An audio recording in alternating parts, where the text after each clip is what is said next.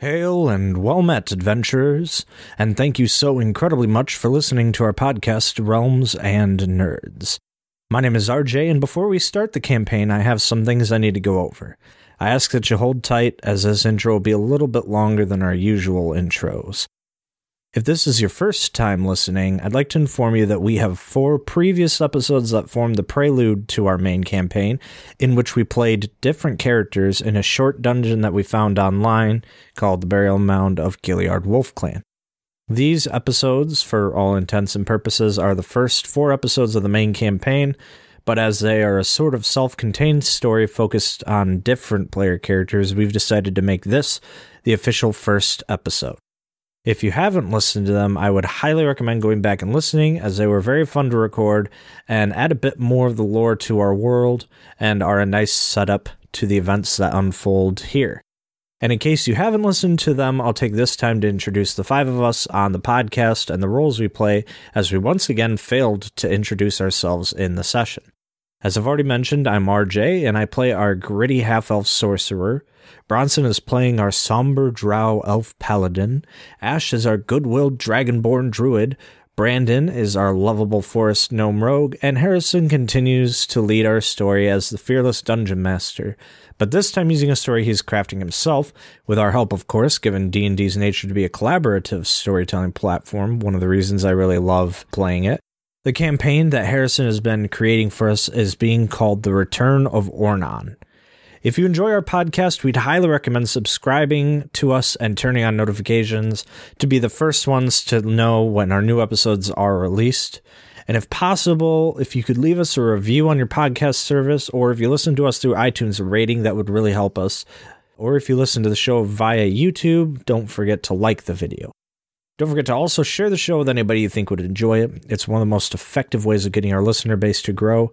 If you'd like to stay up to date on the goings-on of the podcast, we're on several social media platforms, including Twitter, Facebook, Tumblr, and Instagram. If you make a post on social media about the show, don't forget to include the hashtag RealmsNerds. That's all one word, RealmsNerds. It helps spread awareness of the show and allows us to easily find and see your wonderful posts and fan art.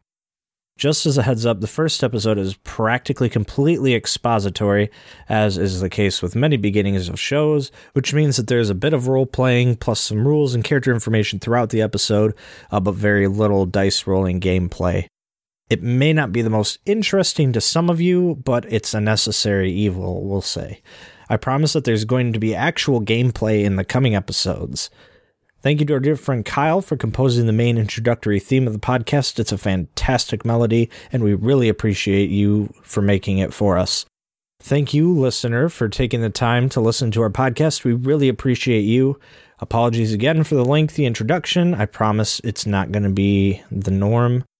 Now, we invite you to join us as we venture into the realm of the Return of Ornan.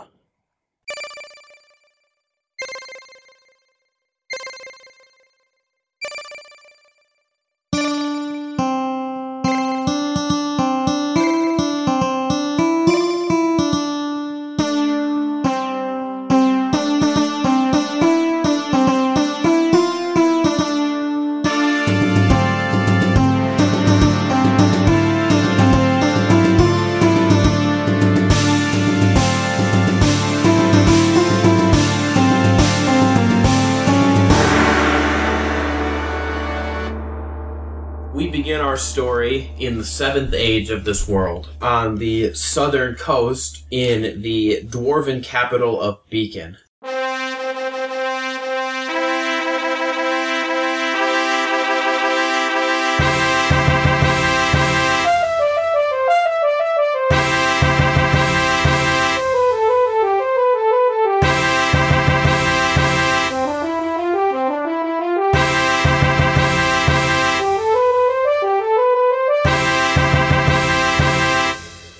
Long ago, this capital was the site of a giant dragon's nest until an army of elves assaulted the nest and, after a long, drawn-out battle, were successful in vanquishing all of the dragons. But their entire nest, through all of the fire of the fight, fused together into a shape that resembled a mountain on the southern coastline.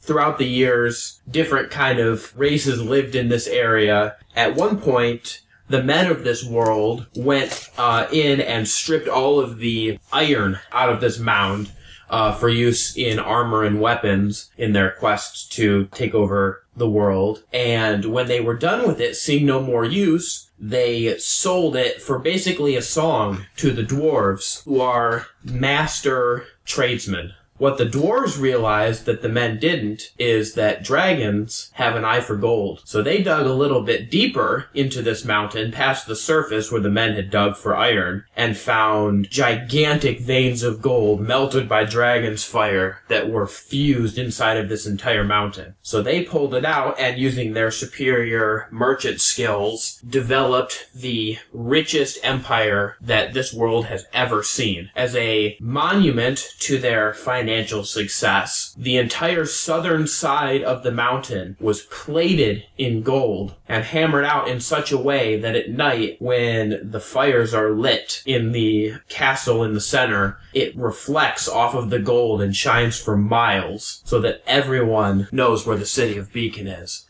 Because of the constant trade and the amount of wealth flowing through this city, it has become a very multicultural and multi-species area to live in. Basically, every kind of race, religion, and socioeconomic class has at one point or another come through the city of Beacon. So outside of the walls of the castle and the keep, it has expanded farther out into this giant, almost like a bazaar. Everywhere there's shops and merchants and traders selling different curios and wares from all corners of the world. In this town, slightly outside of this reach of the marketplace, is a giant structure made of whitened bones. You see, what happened is, years ago, when the elves vanquished the dragons that lived inside of the mound, they threw all of their carcasses into a giant heap and left them there to rot. And rot they did, leaving just the bones behind. When the dwarves settled and started their quest for more and more wealth, they also attracted some various religious factions that set up shop. One of them took the bones of these vanquished dragons and fashioned it into a giant house of meditation, prayer, and training. And this is where we find Mikhail. This temple that he was raised in is actually the temple of Bahamut, who is the dragon god of good and war. Mikhail's father was the high priest, so he was to be raised in the height of society and luxury to fill this same role. But fate is a twisted, cruel mistress.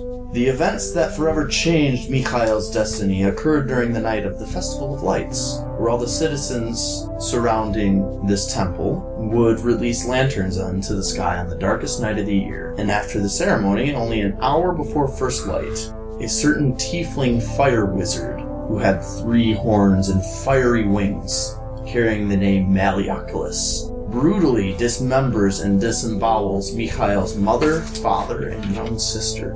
Mikhail is haunted by the question of why he alone was left alive in his family, not realizing just how much of his memory was blocked out. Some of it was too terrible to remember. Immediately after, the priests of the temple took him in, and they began raising him immediately as a child of the temple, no longer having his own home. And they raised him to be the noble diplomat that he was born to be. But since Bahamut is also a god of war, his studies were not only in the books and scriptures, but also in the combat and art of war. He only left the temple 150 years after dedicated service to Bahamut so that he could find this sorcerer Malleoculus and eradicate the cult.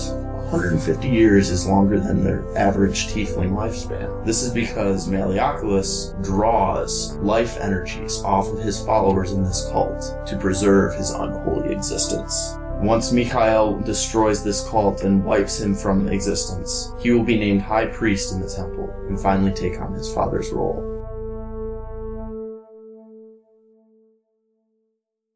It's been several years since his departure from the temple, and so far his search has been entirely unsuccessful. 150 years is a long time, and he's having trouble finding anyone who even knows the name of his foe. But any scrap of a lead, any tiniest little splinter of a hope that he can find turns into nothing. And now, after several years, he has been called upon and sent on a mission by the leaders of Beacon. They need his expertise for a special mission. After a journey of several weeks, which involves some asking around and digging through sort of the dark back corners of the world, we have Mikhail finding himself in the eastern wastelands at a town called Rusty Reach. And there, in a rickety shack that bears the name Saloon over it, we find a man in the corner with his feet propped up on the table. And his name is Joan Redsun. Joan Redsun is a half-elf. He's been a loner since a young age when his elven mother died in childbirth. And after the first several years of training him to care for himself, his father left him as well. He managed to survive, and as he grew older, vowed to be the kind of father his father never was. He settled down in a small town, became a smith, and fashioned himself this new kind of weapon that had been developing in the world called a six-shooter. He met this woman, married her, a human woman named Abigail, and they had a child, William. But unfortunately, around the same time, the town was invaded by a gang of outlaws, led by the ruthless Slade Blackhorn. The gang robbed, killed, and generally just took over the town. Joan, worried for his family and for the town's safety, banded together with his close friend, Rex Greenrod, and together they undermined the gang and their ploys. Unfortunately, unbeknownst to Joan, Rex ended up meeting with and making a deal to work for Slade. Rex broke into Joan's home, killed Abigail and William, and burned the house down. When Joan saw the fire and Rex leaving the scene, he followed Rex back to the former mayor's manor, which had become Slade's base of operations. Filled with emotions, Joan suddenly found that he was able to tap into the magics of the wild. He entered the lair, taking a six-shooter, and found he was able to shoot his bullets infused with magic. He saw Slade congratulating Rex and, with a tear, aimed and fired 2 bullets. One into Slade that ripped through his body with the power of a magic missile, and one into Rex. The bullet, infused with the power of ice, turned Rex into ice upon initial impact, and upon exiting, shattered the ice corpse. Joan then returned to the remains of his home, where he found the bodies of his wife and son, buried them in the hills nearby. He also found in the wreckage 2 of his son's toy soldiers. He now carries 2 soldiers with him as a reminder of his family and the broken trust. He travels around, going town to town, taking down criminals, oppressors, enslavers, outlaws, and the like that plague the lives of the common folk. He never stays in one place longer than necessary, however, only stopping to rest at inns and taverns, visit bars, saloons, and dives, and to fight any evil found there.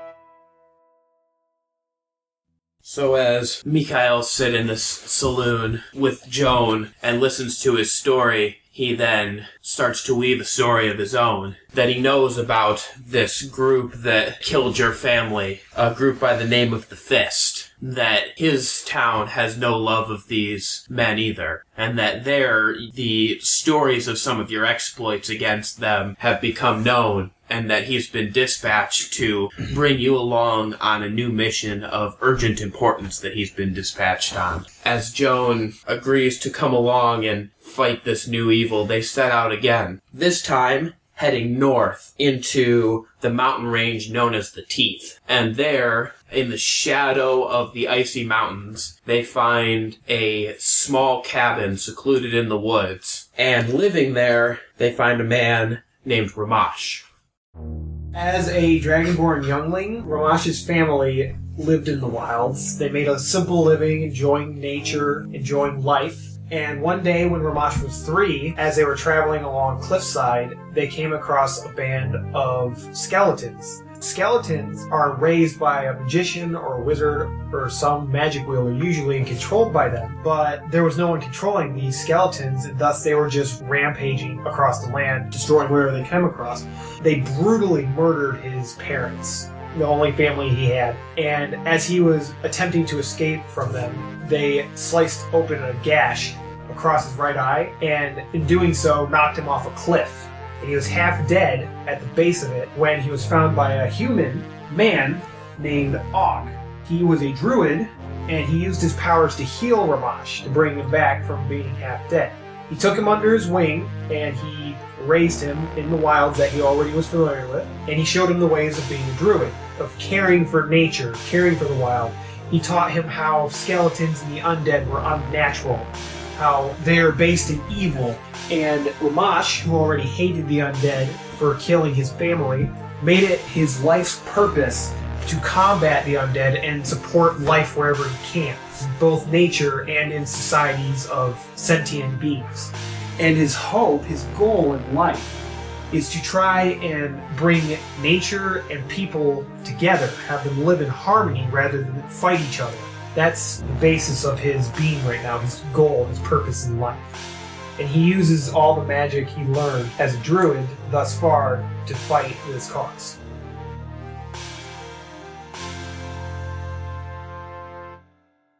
As these two companions come upon your cabin, it does not take much convincing for you to realize that this new mission that has been presented will involve a lot of dealing with the undead and all that is evil in this world. And so quickly as well, Ramash is also on board and ready to go. As you now journey south, heading back towards Beacon, the group passes through the White Timber Forest. In the center of this forest, there is a town called Timber's Crest. After a little bit of bribing and a little bit of asking around, they are able to get some directions in Timber's Crest that sends them deep into the woods. And after much searching and scouring around, they are able to come across a small forest gnome. And his name is Sibo. Sibo Allen Zook Jebs Wren of the Turen clan grew up like any other forest gnome. Had loving parents, loving siblings, all 12 of them. Loved to enjoy the forest, always up to mischief like any gnome would be. And at a very young age, Sibo learned how to play the viola, and he loved playing music for people and bringing joy into the world. And soon, when he was very young, he left home to go play music for the world. Yeah, with a band of his own, going from town to town, playing music, living just as any gnome would, just scrounging by, but enough to live a good life. But being a gnome and being very mischievous, Sibo soon found that he loved to take what wasn't his, to bring a little bit of mischief into the world. And soon he also, along with playing his music, found joy in stealing from others, pickpocketing, burglary. It was never malicious intent. It was always just a way of him releasing a little bit of his mischievous side, just to have fun. And soon he left his band just to search the world and to steal. He found so much joy in it, but it was never for the wealth. In fact, he found that he enjoyed spending his money on those who needed it most, taking from people who maybe had a little too much and giving it to the people who had not quite enough. But he made a lot of enemies. He also had taste for anybody with a pretty face. Going from inn to inn, he always seemed to find the hottest blonde or the sexiest brunette, and got into a lot of trouble with the townspeople, with fathers, with those he stole from. And so he had to learn the way of the knife and of the bow and of the sword in order to protect himself. He never tried to hurt anyone, but when it came to fighting, he was a deadly force that didn't want to be messed with. So Mikhail is somewhat put off by the mischievous and criminal nature of this forest gnome. However, Mikhail is aware that this mission that he's embarking on will need another companion who's a skilled fighter and one who has a knack for getting his hands on things that other people want to protect. So now this band of 4 continues on south back to the city of Beacon, where they find themselves in the Golden Pub, which sits right on the outskirts of the wall of the keep. inside of Beacon. And so now, before we get any farther, I'd like to go around. We did backstories, but I'd like to talk specifically about what kind of class you're playing and weaponry and stuff like that. Now that we've got everybody assembled and we've done the narrative, kind of the nitty-gritty, I don't necessarily need, like... What's your deception? Yeah, your deception and your AC and all that kind of stuff, but just, like, basically anything we need to know to get to know the kind of the guts of your character. I know everything about me, so I'm a druid, obviously. I'm mostly a magic-based user, kind of like the sorcerer. My HP is 11. I have one weapon besides my breath weapon, which, by the way, is fire-based. I'm a brass dragonborn, so my breath weapon is fire, and I have resistance to fire. My weapon is a scimitar, and I carry a wooden shield with me. And by the way, druids will never wear or use metal armor or shields. It's a given in the class. Okay. My personality traits, I have a lesson for every situation, which I draw from observing nature. My ideal is the natural world is more important than all the constructs of civilization. My bonds is an injury to the unspoiled wilderness of my home is an injury to me. And my flaw is I remember every insult I've ever received and nurse a silent resentment toward anyone who's ever wronged me. Alright, Sibo is a rogue forest gnome with a background in being an entertainer. HP is 10, carries a few weapons with him. He has his rapier, a short bow, and then he carries 2 daggers on him. His personality trait is that no one can really stay angry at him for too long. He has a way of not necessarily tricking people, but they seem to just more or less like him. He puts them at ease. Yeah. His ideal is that he performs for the joy of it and bringing joy to others, but, also for the money. His bond is his instrument. It's his most prized possession. But his flaw is that he's a sucker for a pretty face. Alright. Joan Redsun is a half-elf sorcerer, folk hero background, lawful neutral alignment. Personality trait, if someone is in trouble, always ready to lend help. Thinking as further as I prefer action. His ideals is freedom. Tyrants must not be allowed to oppress the people. His bonds is that, my bonds, I will protect those who cannot protect themselves. My flaws, I have trouble trusting my allies. He's got 2 daggers, and then he has his revolver, which is a little bit complicated. His 6-shooter revolver is based on the light crossbow stats, minus the 2-handed property, and also cannot recover ammo. The loading only applies for every 6 turns as it is a 6-shooter. It's also my arcane focus for my spellcasting because the gun can also be used for casting my spells. However, dry firing, so casting a spell through the revolver without a bullet to carry the power of the magic, will result in a roll against Harrison for the Wild Magic Surge effect, which is part of one of my features. It's a really interesting thing. If he wins the roll, the effect definitely happens, and what effect happens is his choice. If I win the roll, I, like normal, will roll to see if the effect happens, and... Yeah, so basically, this is essentially a custom weapon that we've created here. So, the idea is that his magic comes from... the wild. It's wild magic. It comes from the wild. So, because of that, he's not always completely in control of it. So, he uses the 6-shooter as a conduit, as a way to kind of funnel Like a magic. wand. Yes. Yes. Speaking Exactly. of which, I forgot to mention, I have a druidic focus, and that is a wand made of ash. Okay. Throwing it out there. I have to use a wand to cast magic. Alright. So the way that the wild magic works is that sometimes there are consequences to using the magic that will happen. So he's using his 6-shooter that he's got both as a damage weapon and to channel his magic. So like he said, if he uses his 6-shooter to try and cast a spell, if he has no bullet to channel the magic, then there's 100% chance that he's going to have one of the effects of the... Well, I have to roll against you. Either way, there is a... 100% chance Yes. of at Either least way- a chance. Either way, something is going to happen. If I win the roll, then I get to pick off the list which effect I want to happen. And if he wins I have the to roll roll, to see if the Wild Magic Surge happens. like which is like a normal roll in the game to see if the wild magic is going to affect him. I just kind of wanted to give a basic overview of how this weapon is going to work. So it's pretty evenly balanced. It can bounce back and hit him, or it can help him. Yeah. Yes, there are a lot of different. There's very interesting effects that can happen through Wild Magic We will Surge. figure it out when we get You there. don't need to tap.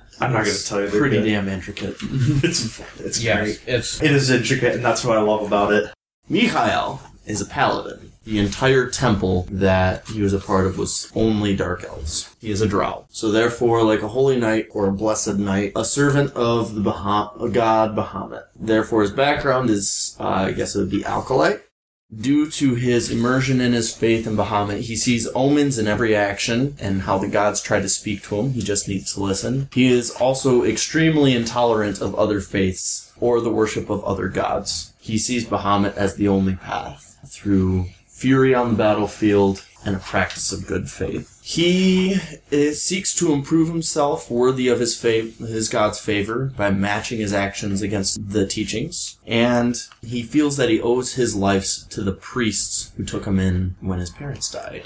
He is suspicious of all strangers and expects the worst of almost everybody upon meeting them just because he has been so traumatized as a young elf. Alright. He carries a rapier and a shimmering light hammer. He also carries a shield, which he almost always carries with him before entering into combat. Almost always at the ready. all right. Anybody else have anything to add? Oh yeah, where his name comes from, because I want to mention where that came from. So the name Joan Red Sun, for my creating it, it's really good, because I was trying to kind of reference John Wayne and Clint Eastwood, but like having Joan is similar to John, and then Red Sun is kind of like that same kind of, the syllables are the same, it also kind of has a descriptor, and now, I don't know, but Red Sun was based on Eastwood. And then the Joan part, having it be kind of a feminine name, specifically based on the Shel Silverstein song, The Boy Named Soup, made famous by Johnny Cash, which was just like a very good thing. So you think it's that who cares? I care.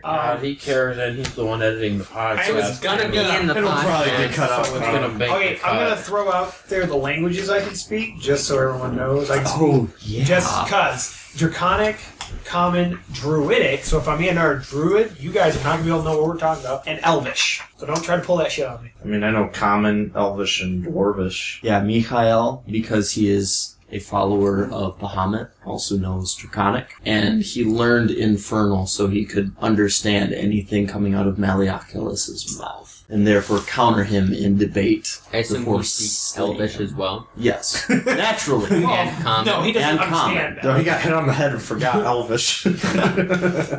Sibo speaks Common and Gnomish. Also knows how to read and write those. And then, We have but conversations. with his travel, I mean, he dabbles in all languages. He understands every language, like, basically. Or, like, most common languages. But, Is it that he can understand them, but he can't speak them? well, I mean, like, Those other ones? it's kind of just, like, he understands, like, the gist of what people are saying in other Okay, gotcha. Because he's been, like, he entertains He's a people. world traveler. He moves around so much, you know.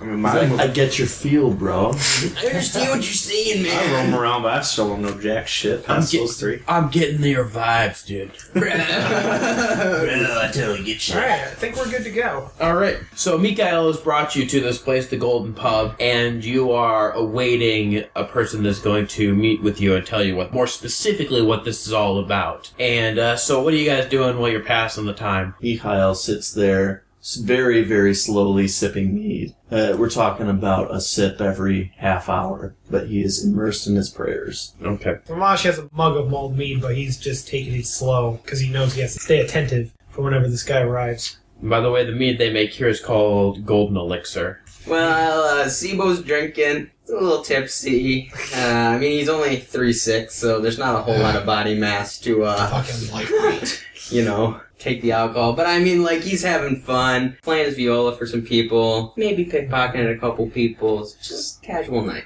Jones sits quietly at a separate table, close by, but sitting alone as he prefers it. He's on his second one of these meads. Not trying to show off, he's just sitting. This is very different from our last All right. adventure. So I'm gonna need Sibo. Can you throw me a quick perception check?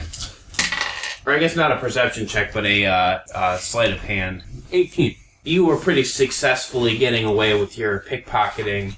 Mikhail, can you throw me a perception check? 6. You do not see what Sibo is up to vis-a-vis his pickpocketing ways. So he's getting away with it for now. He's stealing some money from some people. So as you kind of sit here and all of this is going on, a man walks in with like silver gray hair. He's a human man. He's very tall. He's about 6'4". He's wearing a set of what I would call officer's armor. So not really heavy front lines armor, but definitely not ceremonial armor either. This is functional armor, embossed with all kinds of gold and just different intricate designs. And he's wearing a cape that the front side of it is black, but on the underside, as he walks and it flows behind him, shimmers with golden thread. As he walks up, Mikhail recognizes him as Captain Artemis of the Golden Guard. So, as we have introduced him, now I want to take a quick detour to talk about this here. So, as we go forward and talk about different areas with different people, there are going to be different factions that exist within this world, and interaction with them will go differently based on, what they are kind of all about and things you've done in the past and stuff like that. So we've actually already seen 2 of the factions so far, so I just want to take a quick moment to talk about them. So basically, the deal with these factions is I'm going to give you a couple of points about them right now, and as you go along and interact with people from these factions and meet them and learn more about them, some things might get added to this list, or you might internally add things to the list on yourself just as you kind of interact with these guys. So we've met 2 so far. The first one is the Fist. So the Fist, they consider themselves to be a frontier justice group, but that justice is in a hard quotations. More or less, they are seeking to take control of areas in the Eastern Wasteland. They want to kind of control that area. So what they would call justice, most people would call being strong-arm thugs. So because of that, kind of one of their defining things is they do more or less believe in what they're doing. Even though they do it with quite unscrupulous means, they do have a certain conviction that what they're doing is the way they should go about things. Kind of like a might makes right kind of group. Right, yes. So, to become an official member of the Fist is very hard, but once you become a member, you are sworn to lifetime membership. If you try to leave or walk away, you are killed. But then on the other hand, you have to do something very, very unforgivable to be kicked out of this group. More often than not, they just would kill you, but, it is a lifetime membership. They are fairly well organized, especially for an area like the Wastelands where there's not a lot of formal government going on. They're actually a pretty well organized network. One of their flaws is that sometimes they overreach. They try to grab too much territory on occasion when they haven't fully thought out a plan. And as far as their interactions with other factions, they will immediately dislike any faction that they perceive as moving in on their territory. And the second faction that we have now just run into is the Golden Guard. The Golden Guard are completely loyal to Beacon. Overall, they are the most skilled fighting force in the South, with several of their members being considered some of the best fighters in the entire world. A flaw of theirs is that although many of them have lived in Beacon for generations and are loyal, in the Dwarven leader's quest to build the best army, they have also resorted to hiring in some talent. And so some of the members can be swayed with a bribe because they're mercenaries, they're in it for the money. However, you do have to remember that they work for some of the richest men in the world. And so it would have to be a very hefty bribe to get them to move off of their morals. As a whole, the Golden Guard have an extreme dislike for the Fist. They are a very organized form of government, and this sort of lawless pseudo-government strong arm that they see going on in the Wasteland, they have an extreme dislike for. And how far away from Beacon are we? You are in Beacon. Oh, sorry. That's right. We went back. You're actually... It's called the Golden whatever. Yeah. The Golden Bar. The Golden Bar. You should have named it the Golden Bar. What a missed opportunity. Yeah, it's called the Golden Pub. I was trying to avoid being too punny with the naming. Why? No, it's great. If they want good business, they would have named it that for the pun. Think about it. I mean... Anyway. And so again, like I said, especially as you meet more factions, if they have interactions with the other factions you've previously met, those will show up on the list of traits. As I said, right now I just kind of told you about the interactions between they don't like the Fist and the Golden Guard because they're the only ones you know so far. Yep. So this tall human man... Is Artemis a member of the faction? Yes. Part of the Golden Guard. His name is Captain Artemis, and he is a member of the Golden Guard. Okay. So this guy is probably mid to late 40s. He definitely looks What race like... is he? He's a human. He looks like he has seen quite a few battle campaigns. Even though he is very richly dressed and has a very regal air to him, you can tell that none of this is just for show. It has a lot of fashion to it, but it is also completely functional. He's the kind of man that would not feel comfortable in ceremonial armor. So he walks up and immediately addresses Mikhail. He says, Mikhail, I see that your quest has been successful. Did you mean in gaining a group of followers or a squad? Then yes. I've put together a team. What of it? Well, I have some troubling news. Come with me. And with that, he ushers you towards the back of this inn, and you actually go in through a part that looks sort of like a server's entrance, and at a stone wall, he pauses for a moment and says, Now, before we go any further, I must ask all of you to maintain the highest level of secrecy about everything you will see here. Are we in agreement? Lips are sealed, love. Of course. Seems fair. You already know I bear secrets well. And so with that, he reaches out his left hand, and on the index finger of his hand, he has a ring that bears a very unusual crest. None of you really recognize it. But as he presses it against the wall, a section of the wall actually just phases out of existence. And behind it, you can see a passageway. He says, quickly in, and you all file on into this passageway. And as he passes through, this wall rematerializes, and you are now sealed into a room with no perceivable windows or doors. So inside of this room, there's actually a plain table with several chairs arranged around it, about a dozen chairs, and in the center of it is a map of the world. Captain Artemis motions for you to take seats around this table, and he himself actually is standing. He sort of pulls a chair out of the way, but he's going to stand there next to the table. Y'all expecting more company? No, this is a secret chamber for the captains of the Golden Guard. We are actually currently inside of the walls of the keep, but this room is completely secure. It's been warded against any kind of magical spell, so we can speak freely in here. Inside the walls of the keep, you say? What kind of things you keeping in here? Mikhail, are you sure that we can trust this one? I've been keeping a strong eye on him. He is useful to our enemies, regardless of this odorous presence about him. Also, he's quite drunk, if you didn't notice. Quite drunk! I had one mead! Oh, I've been in my fair share of victory celebrations. I am well aware of his state of intoxication.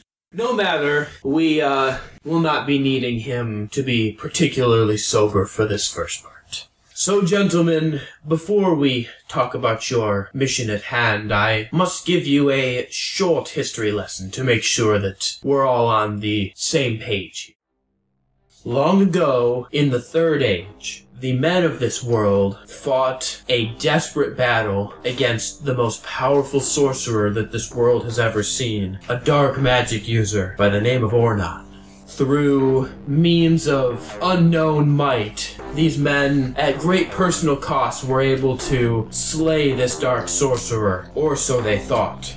Ages passed, And just recently, something started to stir. Our scholars have been working day and night to figure out why the North seemed so restless. And then, Mikhail, this happened a mere week before I dispatched you. Something quite terrible happened. In a burrow near the town of Wolfshold, a loud explosion was heard, and the explorers that exited told a terrible tale. They had unleashed the Lich of Ornan. How the men of old could have been so blinded and not realized that their opponent had not truly been vanquished, we do not know. I assume you arrested these adventurers immediately. They were taken by the Wolf clan to their base high in the mountains called the Fang. There they will be held until we can decide what to deal with them. Of course, the Wolf's clan would like to execute them immediately for bringing this great evil upon the land. However, my emissaries were able to convince them to hold them for now, as at some time they might be useful to us. Where do we come into this story? Well, sir, I was wondering if you in particular might be able to shed any light on the situation. As I understand, this happened not a mere 30 miles away from where you were residing. I was unaware of this event. I live quite isolated, actually. I understand. What'd you say next to Wolfshold, a burrow? Correct. Me grandpappy lives in a burrow next to Wolfshold. I wonder if he knows anything. This was not a livable burrow. This was a burial mound, as it were. Well, I live in a burrow. You tell me I live in a burial mound? Oh, dear.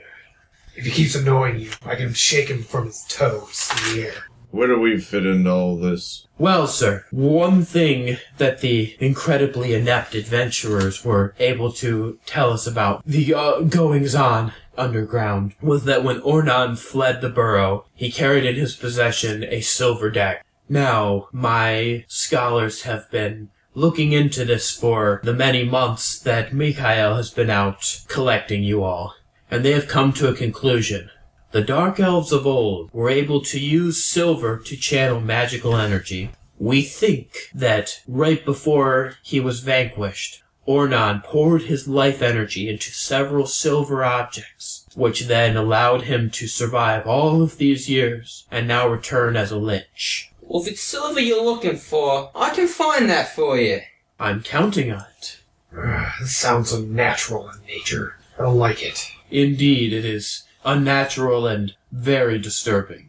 However, we have learned of a man who has surrounded himself with evil creatures and lives deep in a wasteland that might be known to you, the wasteland of the Garden of Stone.